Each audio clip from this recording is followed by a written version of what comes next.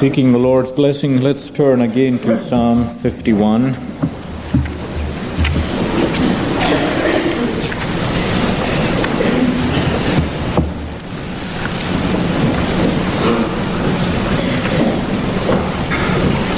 And verse 12. Psalm 51 and verse 12. Restore to me the joy of thy salvation. Restore unto me the joy of thy salvation.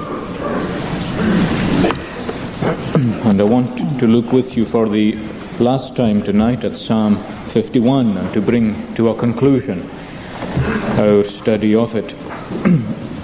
We've seen, I hope, the sin that lay behind the writing of this psalm. David's sin with Bathsheba and also involving Uriah, her husband. And we saw how the sin came about, how it began with spiritual sloth, really, and carelessness in David's life, but it grew finally into adultery and murder. And we also saw David's attempts to cover his own sin, and to cover it in two senses. First of all, to hide it from the world. And we saw the desperate attempts which he made to hide what he had done from the eyes of other people.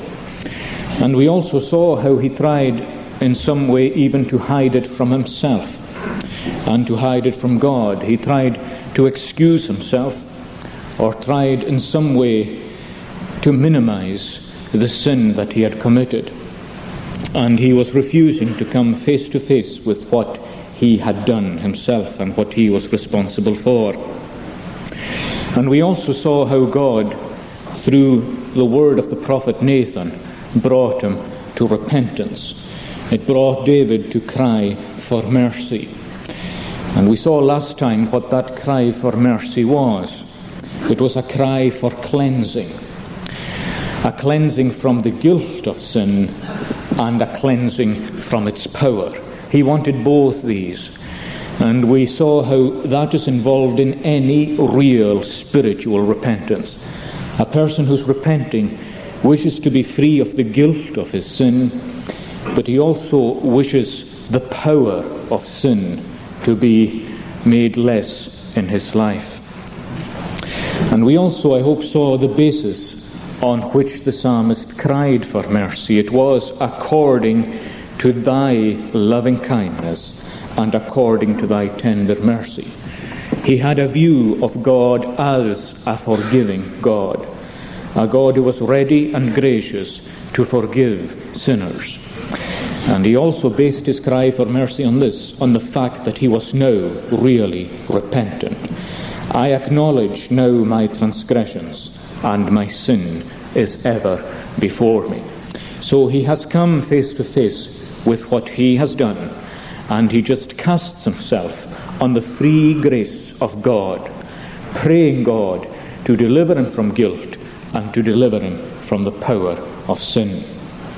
Now, when he's praying this prayer, of course, he's anticipating God's forgiveness. And he's praying like this because he's laying hold of God's forgiveness.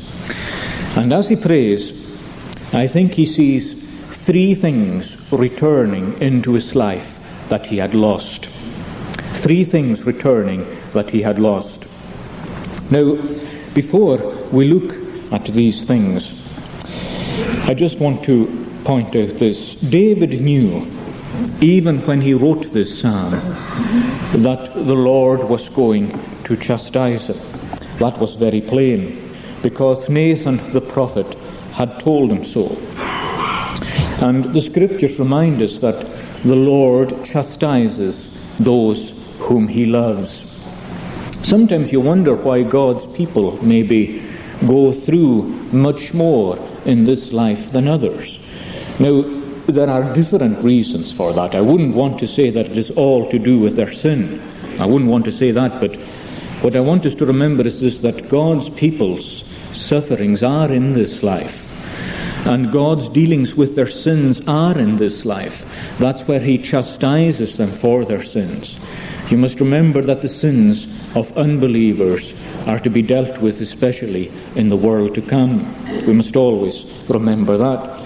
But the Scriptures remind us that the Lord chastises those whom he loves. Even as if you really love your own family, well, you will chastise them. And there are times when you have to hurt them for their betterment and for their improvement. You know that. It's painful to you, but it must be done. Well, the Lord too chastises those whom he loves. And Nathan told David that because of the serious nature of his own sin, and because of the public nature of it too, especially because of the public nature of it, that there would be a chastisement. And first of all, Nathan said this to him, and you can read it perhaps later for yourselves in 2 Samuel 12 and verse 10. This was the first part of it. The sword shall never depart from thine house.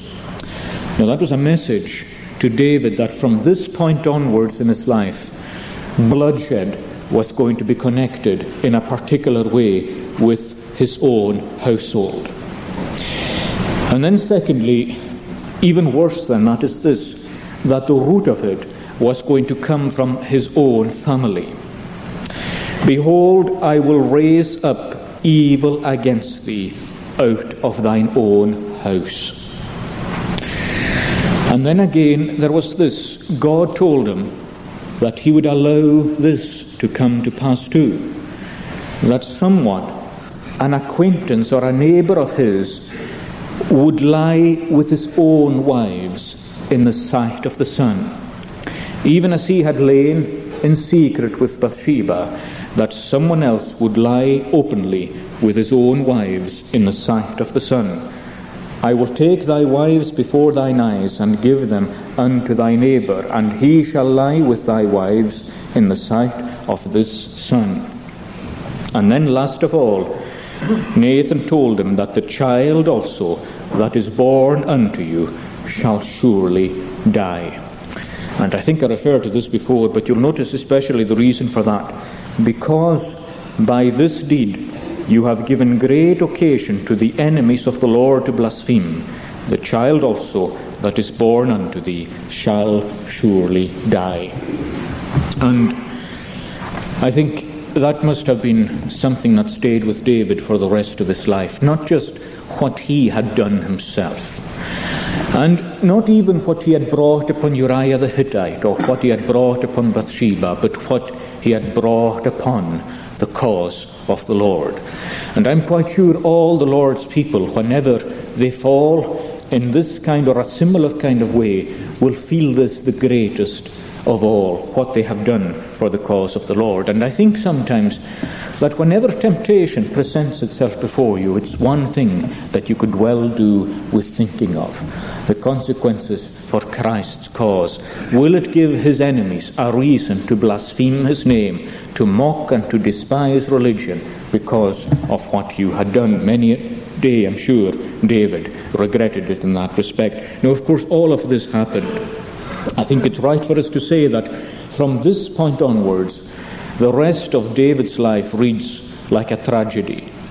It just seems to bring one disaster after another into his life. First of all, of course, the child dies. And David prays and fasts that the child might live. But of course, according to the word of God, the child dies. Shortly afterwards, one of his sons, called Amnon, violates his own half-sister, one of David's daughters, by another wife. Very shortly afterwards, another son, Absalom, murders that son, a half-brother of his own, for the crime that he had committed on his own full sister. And all the time David is failing to take matters properly into his hands. Shortly after that, Absalom leads a major rebellion by courting the northern tribes, who are always a little uneasy under David because most of them were more united to Saul's house. Absalom courted them and led them in a major rebellion against David. And although this was hidden from David, it was Absalom himself who lay with David's wives in the sight of the sun.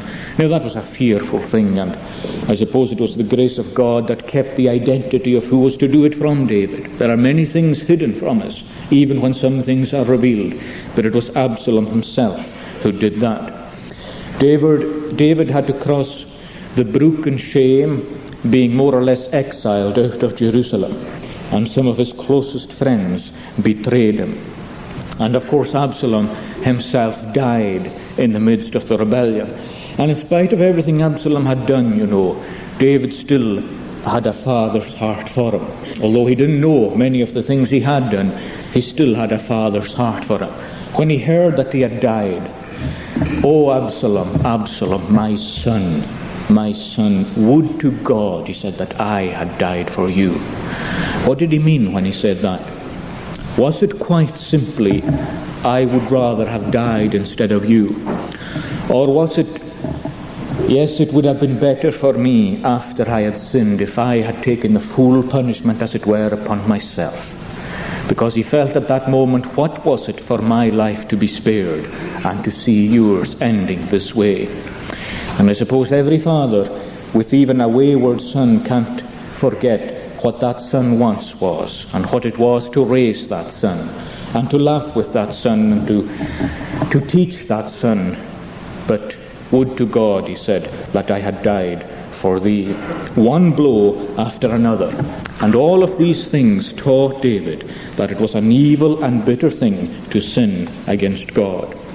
Now, I often say this, and I often feel it in preaching the gospel. I feel as though I'm walking a tightrope, and I'm sure every preacher does. At one level, I would certainly not wish to discourage anyone with respect to the full and free mercy and the forgiveness of God. But on the other hand, I want to say this too, that it is no light thing to sin against God, and to sin against light, to sin against his mercy, and to sin against his forgiveness. And the chastisement of the Lord is never something to play around with as though it was a light thing. Because when God's hand comes in this way, well, we can feel it. And this kind of sin brought this kind of chastisement upon David. Now, although that was so, still, David sang this psalm, he wrote these words, and he looked forward. Although chastisement would come, he looked forward to three things coming into his life that he had lost. Three things that would also change his life completely, that would change it on the inside. Because you know as well as I that life doesn't really depend so much on what happens to us outwardly as what is true inwardly. The Bible reminds us of that. It says, "The spirit of a man sustains him in infirmity, but who can bear a wounded spirit?" In other words, whatever happens to you from the outside, if your spirit is strong and rejoicing in the Lord, that'll sustain you. But when your spirit is out of sorts, what can sustain you? And we know that very well, and the Bible reminds us of it. And David is seeing certain things coming back into his spiritual life that he had lost because of sin. And I wonder, as we go through these tonight, if any of you in here tonight feel that you lack these things. And maybe you know why you lack them, because of something similar perhaps, or a sin that has maybe blighted your spiritual life. Now, the first thing that he sees coming back is this: the joy of salvation. In verse 12, "Restore unto me the joy of thy salvation." Now, Christian joy is a precious part of our spiritual life. And it's fair to say that people in here who don't know the Lord don't really know what joy means. The Bible speaks of joy unspeakable and full of glory. Now, the unspeakableness of this joy doesn't lie in the fact that it seizes your feelings so much. Truly it can, but this joy is unspeakable because it is different. It is deep, it's abiding, and it's a joy that's in God and that's based on eternal things and on an unchangeable relationship with God, when this joy is vibrant and active in our souls, it's a joy really that passes understanding. That's, as the man said, it's better felt than telt. It's difficult to explain, difficult to convey.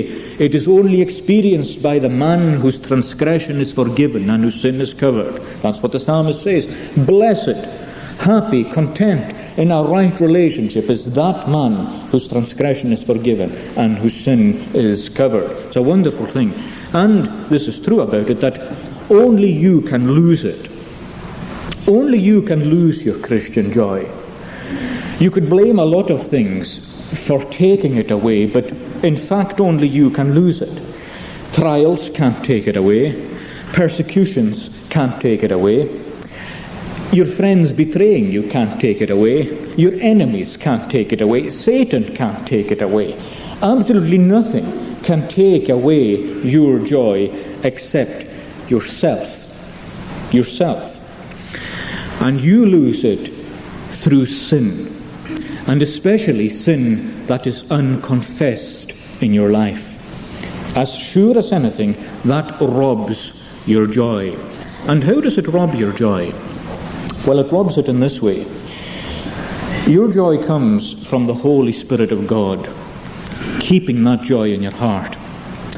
But the Bible reminds us that it's possible to grieve the Holy Spirit. And that reminds us, by the way, that the Holy Spirit is a person. He's a distinct person in the Godhead, Father, Son, and Spirit. Some people, of course, call the Spirit a power. Jehovah's Witnesses would say that the Spirit was a power. Well, it's hard to grieve a power. You grieve a person. And when we grieve the Spirit, what that means is this, that the Holy Spirit withdraws or removes his influence in our heart. And it causes him to hide his face. To hide his face. And that means that his face ceases to shine upon us. We speak of God's face shining on us. That's best understood by comparing God's face to the sun. When the sun shines on the earth, it gives us two things essentially. It gives us light and heat. Indispensable for life. Light and heat. Now, when the Spirit of God is shining on you, that's exactly what it gives you too. It gives you light. It helps you to see your relationship with God. It helps you to see the truth and to rejoice in the truth. And it gives you warmth in your heart. You feel your relationship. You're able to enjoy your relationship with God. It's a meaningful, living, and vibrant thing. But when you grieve the Spirit, he turns away his face. It's a bit like the sun going down. It takes away light and it takes away warmth. First of all, light.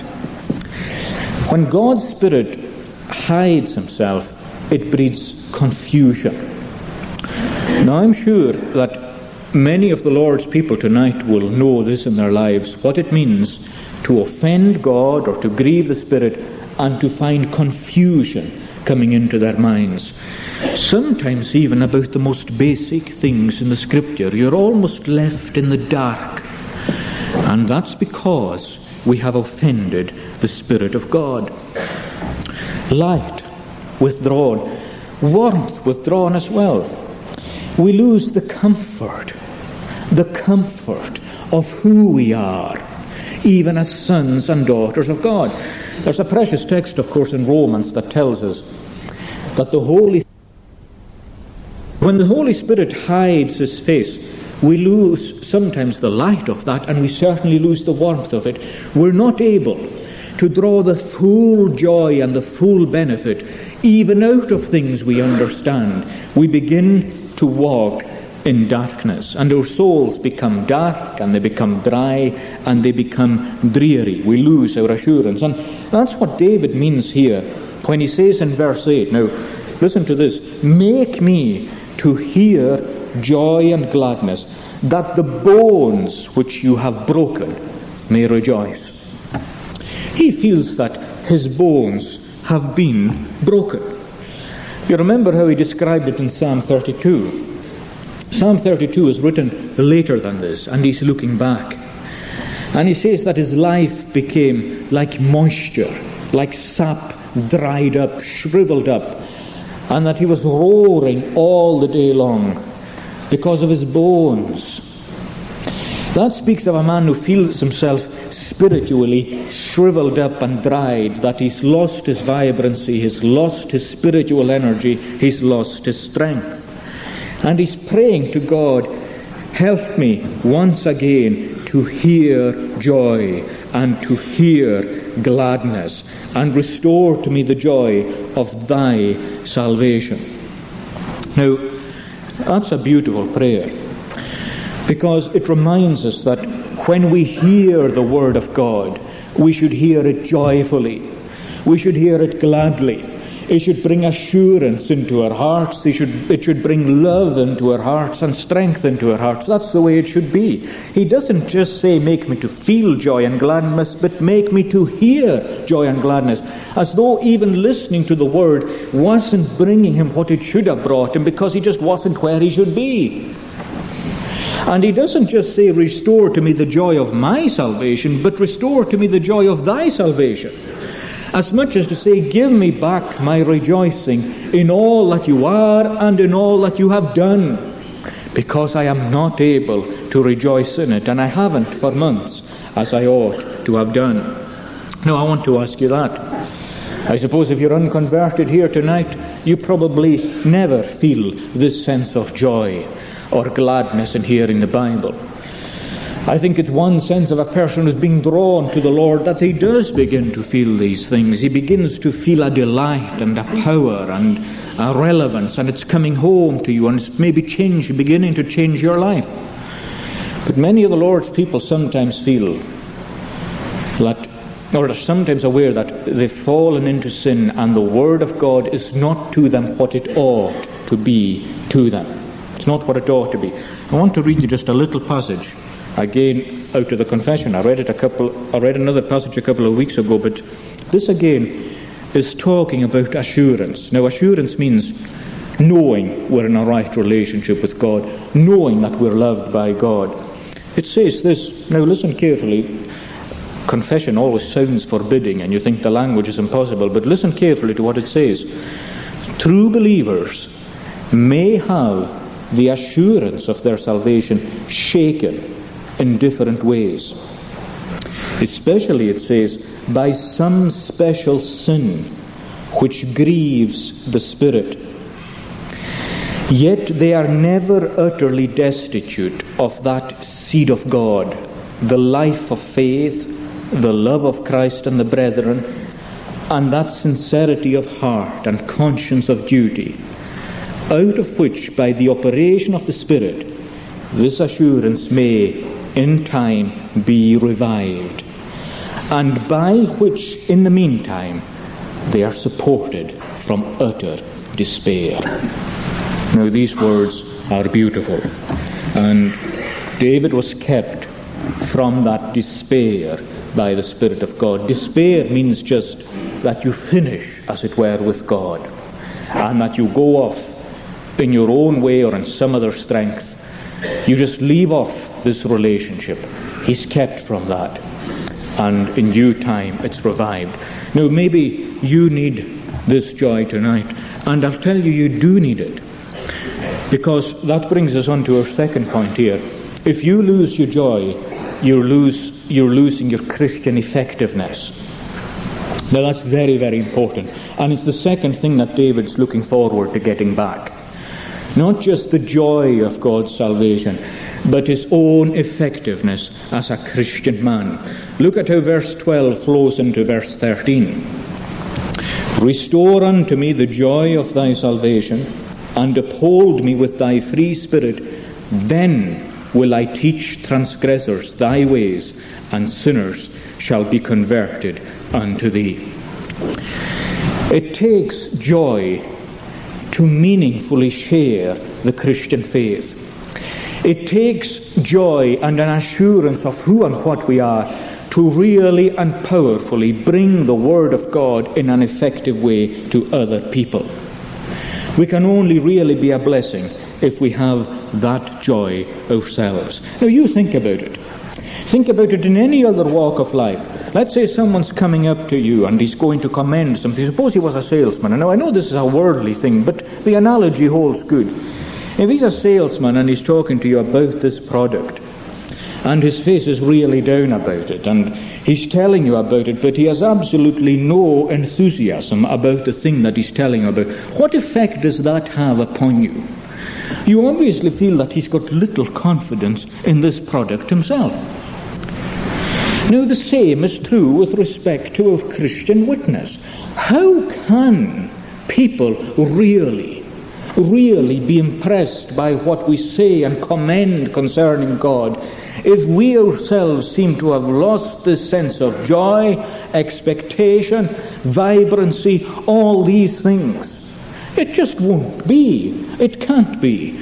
Joy very often it doesn't just make us poor witnesses, but it makes us no witnesses at all. Sometimes it shuts our mouth completely, and you'll notice that David speaks here a couple of times of his lips being shut. Lord, open my lips, he's saying. Deliver me from blood guiltiness, and my tongue shall sing aloud of thy righteousness. It's as though, as well as his spiritual life shriveling up, his mouth has shriveled up, and he can't speak on the Lord's behalf. Now, maybe you're like that, and it's your condition that's stopping you.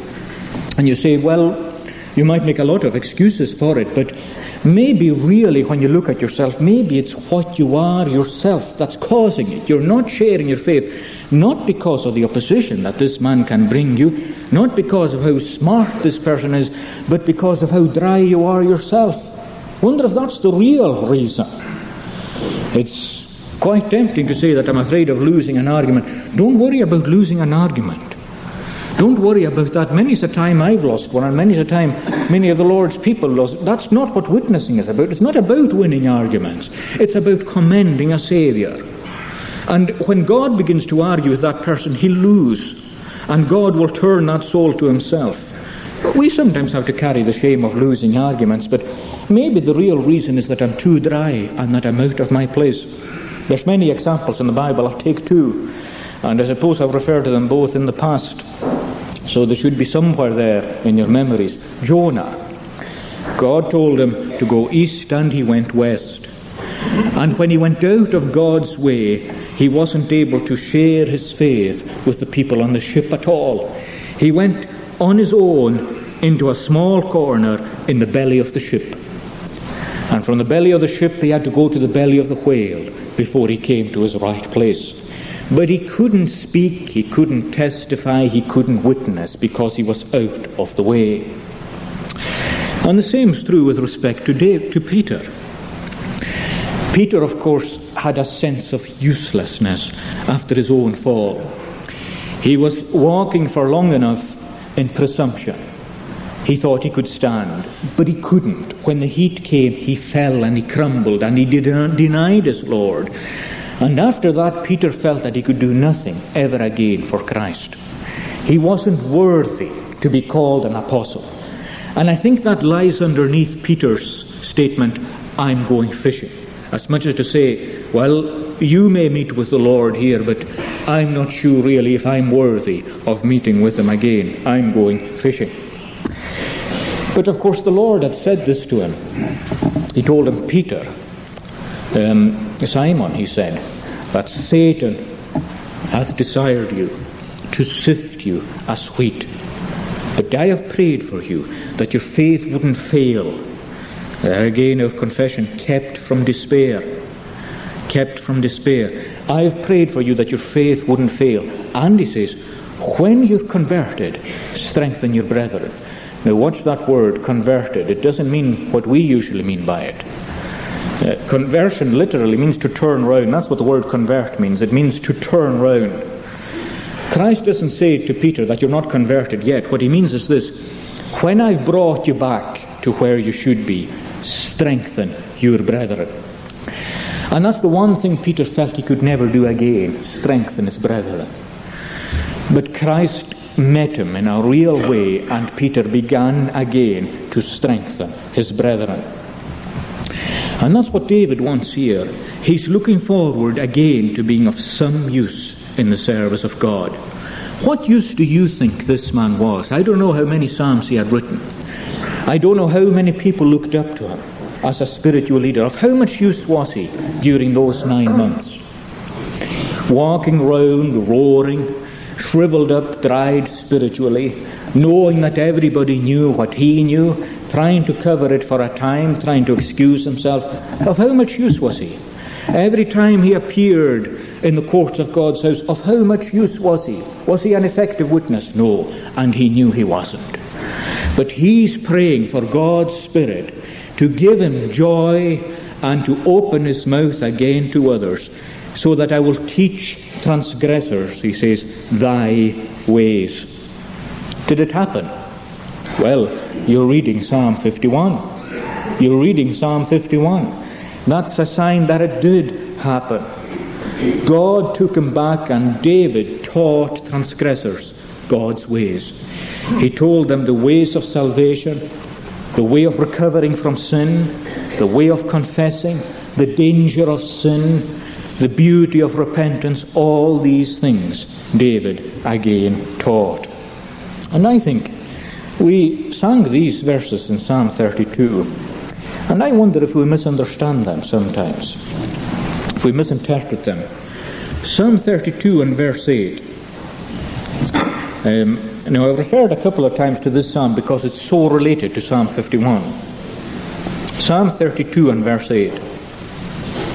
It goes like this: I will instruct thee and teach thee in the way that thou shalt go. Now, we often read that as though it's God that's speaking there. But I wonder if it isn't David himself that's speaking there. Right the way through the psalm, it's David that's speaking. Every time the word I appears, for example, verse 5, I acknowledged my sin to thee, that's David speaking. In verse 7, thou art my hiding place, that's David speaking. Thou shalt preserve me from trouble. Now, what makes us think that it's God suddenly that's speaking in verse 8? I will instruct thee and teach thee. I'll give you a little hint here. In the title of Psalm 32, we have the word maskil, a psalm of David, maskil. Now, the best commentators on this tell us that that word has something to do with teaching. If so, then verse 8 takes us to the heart of Psalm 32. I will instruct thee and teach thee the way that thou shalt go. And listen to verse 9. Don't be like the horse or like the mule, which have no understanding, whose mouth must be held in with a bit and a bridle in case they come near to you. Now, the point that David's making there is this, and he's talking from his own experience. He says, I'm teaching you this from my own life. Don't be stubborn. That's what he associates especially the mule with. He says you've got to put a bit and a bridle in its mouth to push it in the direction that you should. Well, don't be like that. Don't make God's chastisements be the thing that have to push you in the right direction. Don't wait to be thrown out of boats and for whales to come along.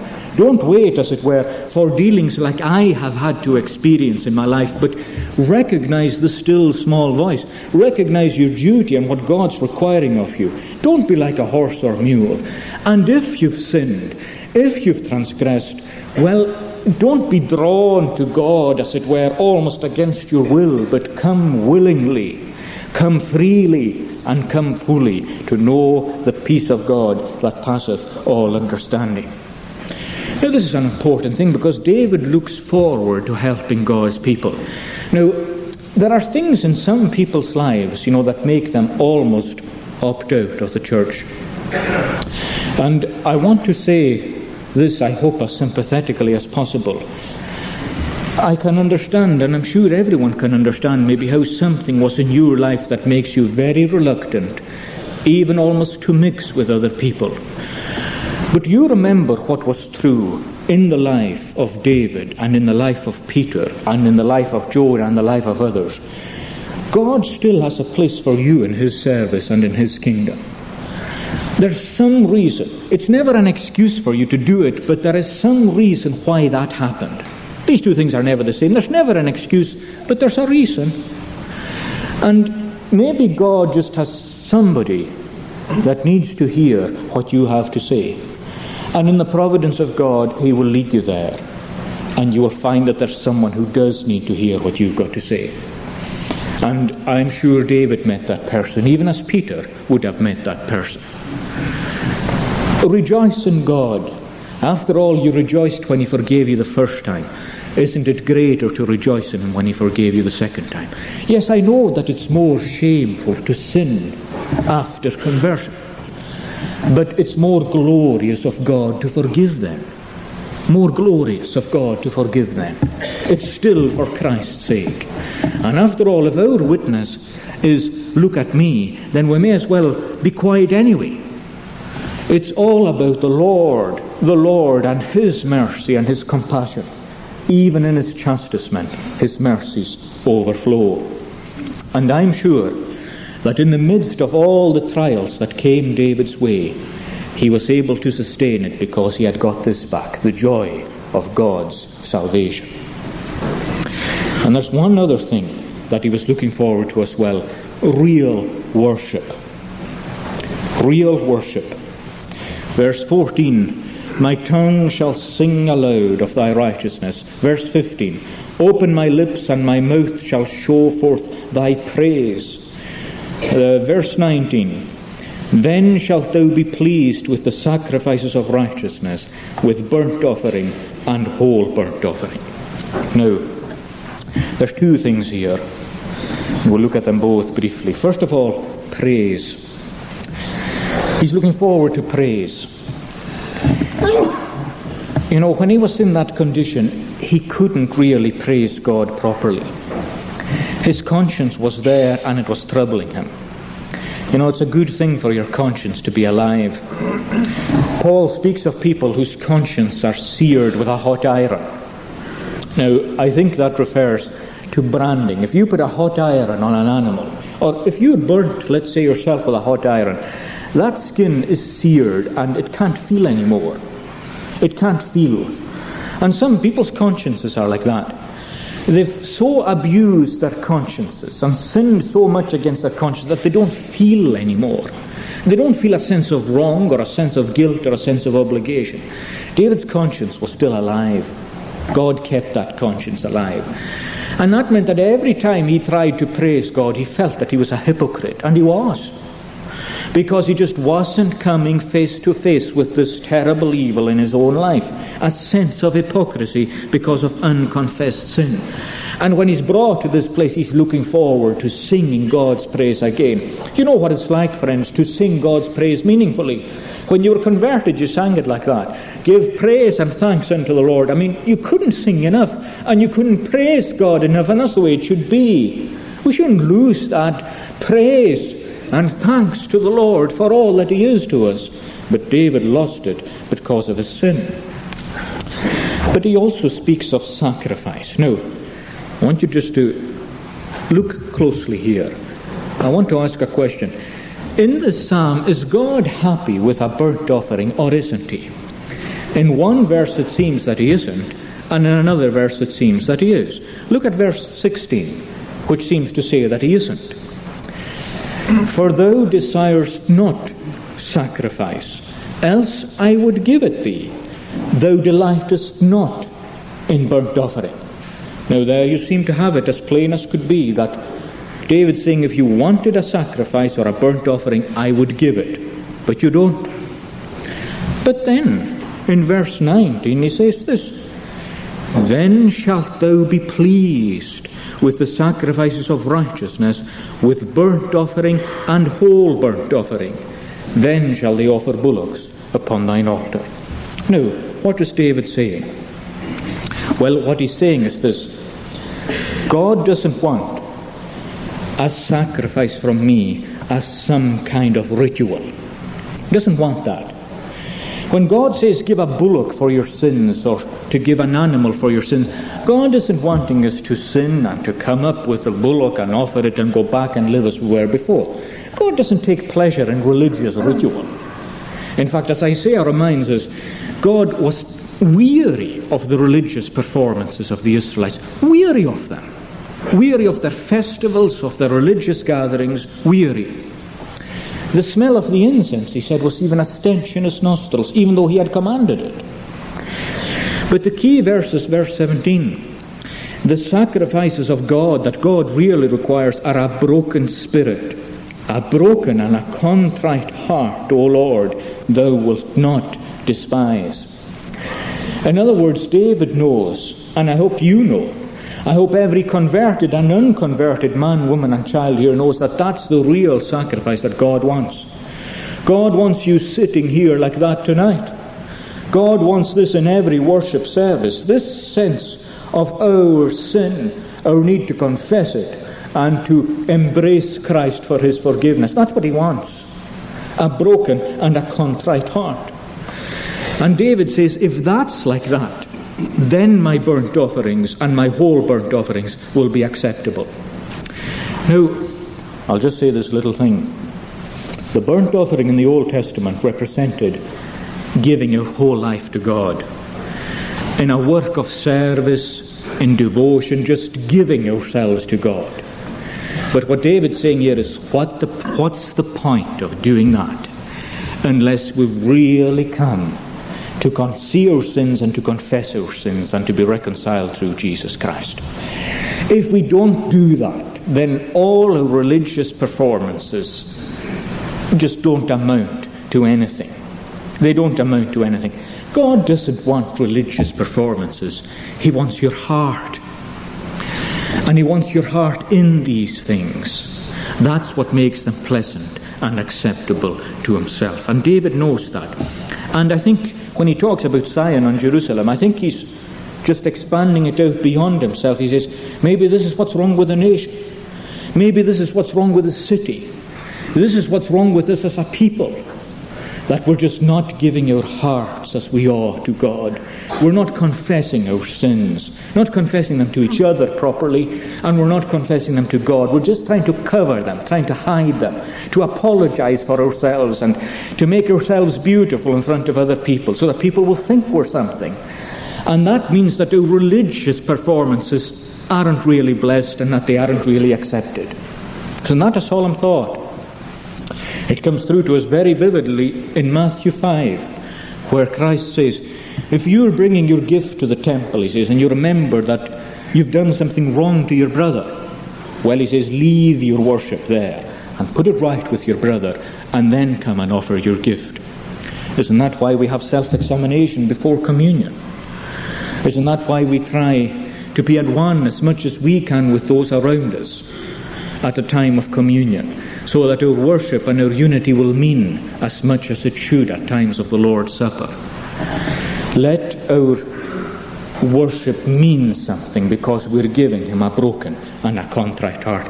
And you never cease to need that. You never cease to need that. Now, I said lastly, but when I say finally, I mean it definitely. I want to say just this one thing. God brings good out of evil. And not only did he bring back David's joy and his ability to share and to teach and instruct and his ability to worship as he should, he also turned the very situation itself. He actually turned it to the good.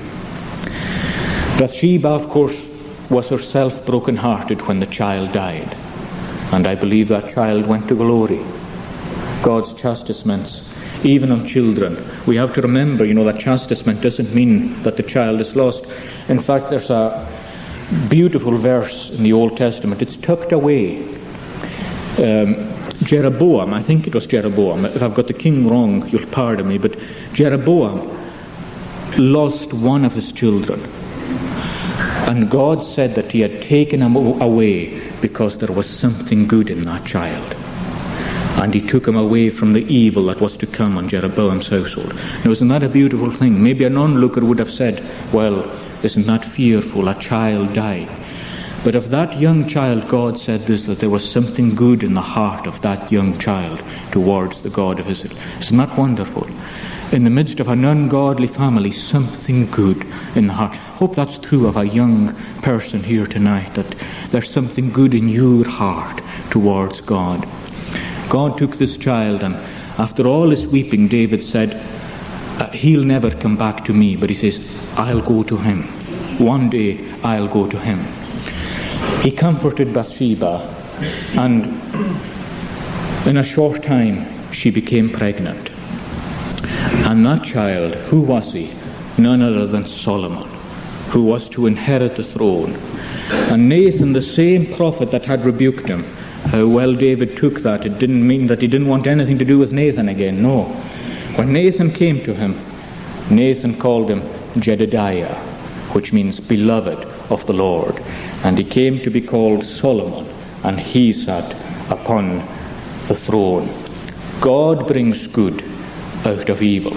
And always remember that if ever you tend towards despair. Let us pray. Our gracious God, grant us never to lose hope and confidence in Thee, the God who does all things well, and who chastises with a loving hand, and who never forgets the pain and the grief of Thy people. We bless Thee that all things work together for good, to them that love God and are called according to His purpose. And we pray Thee, Lord, to bring every one of us into that blessed circle tonight, that we would all realize what is promised to us by being members in the visible church of Christ, and that all these things are offered to us in the gospel and offered to us in our baptism. May we take them by faith and know Thee as our God and Saviour for Jesus' sake. Amen.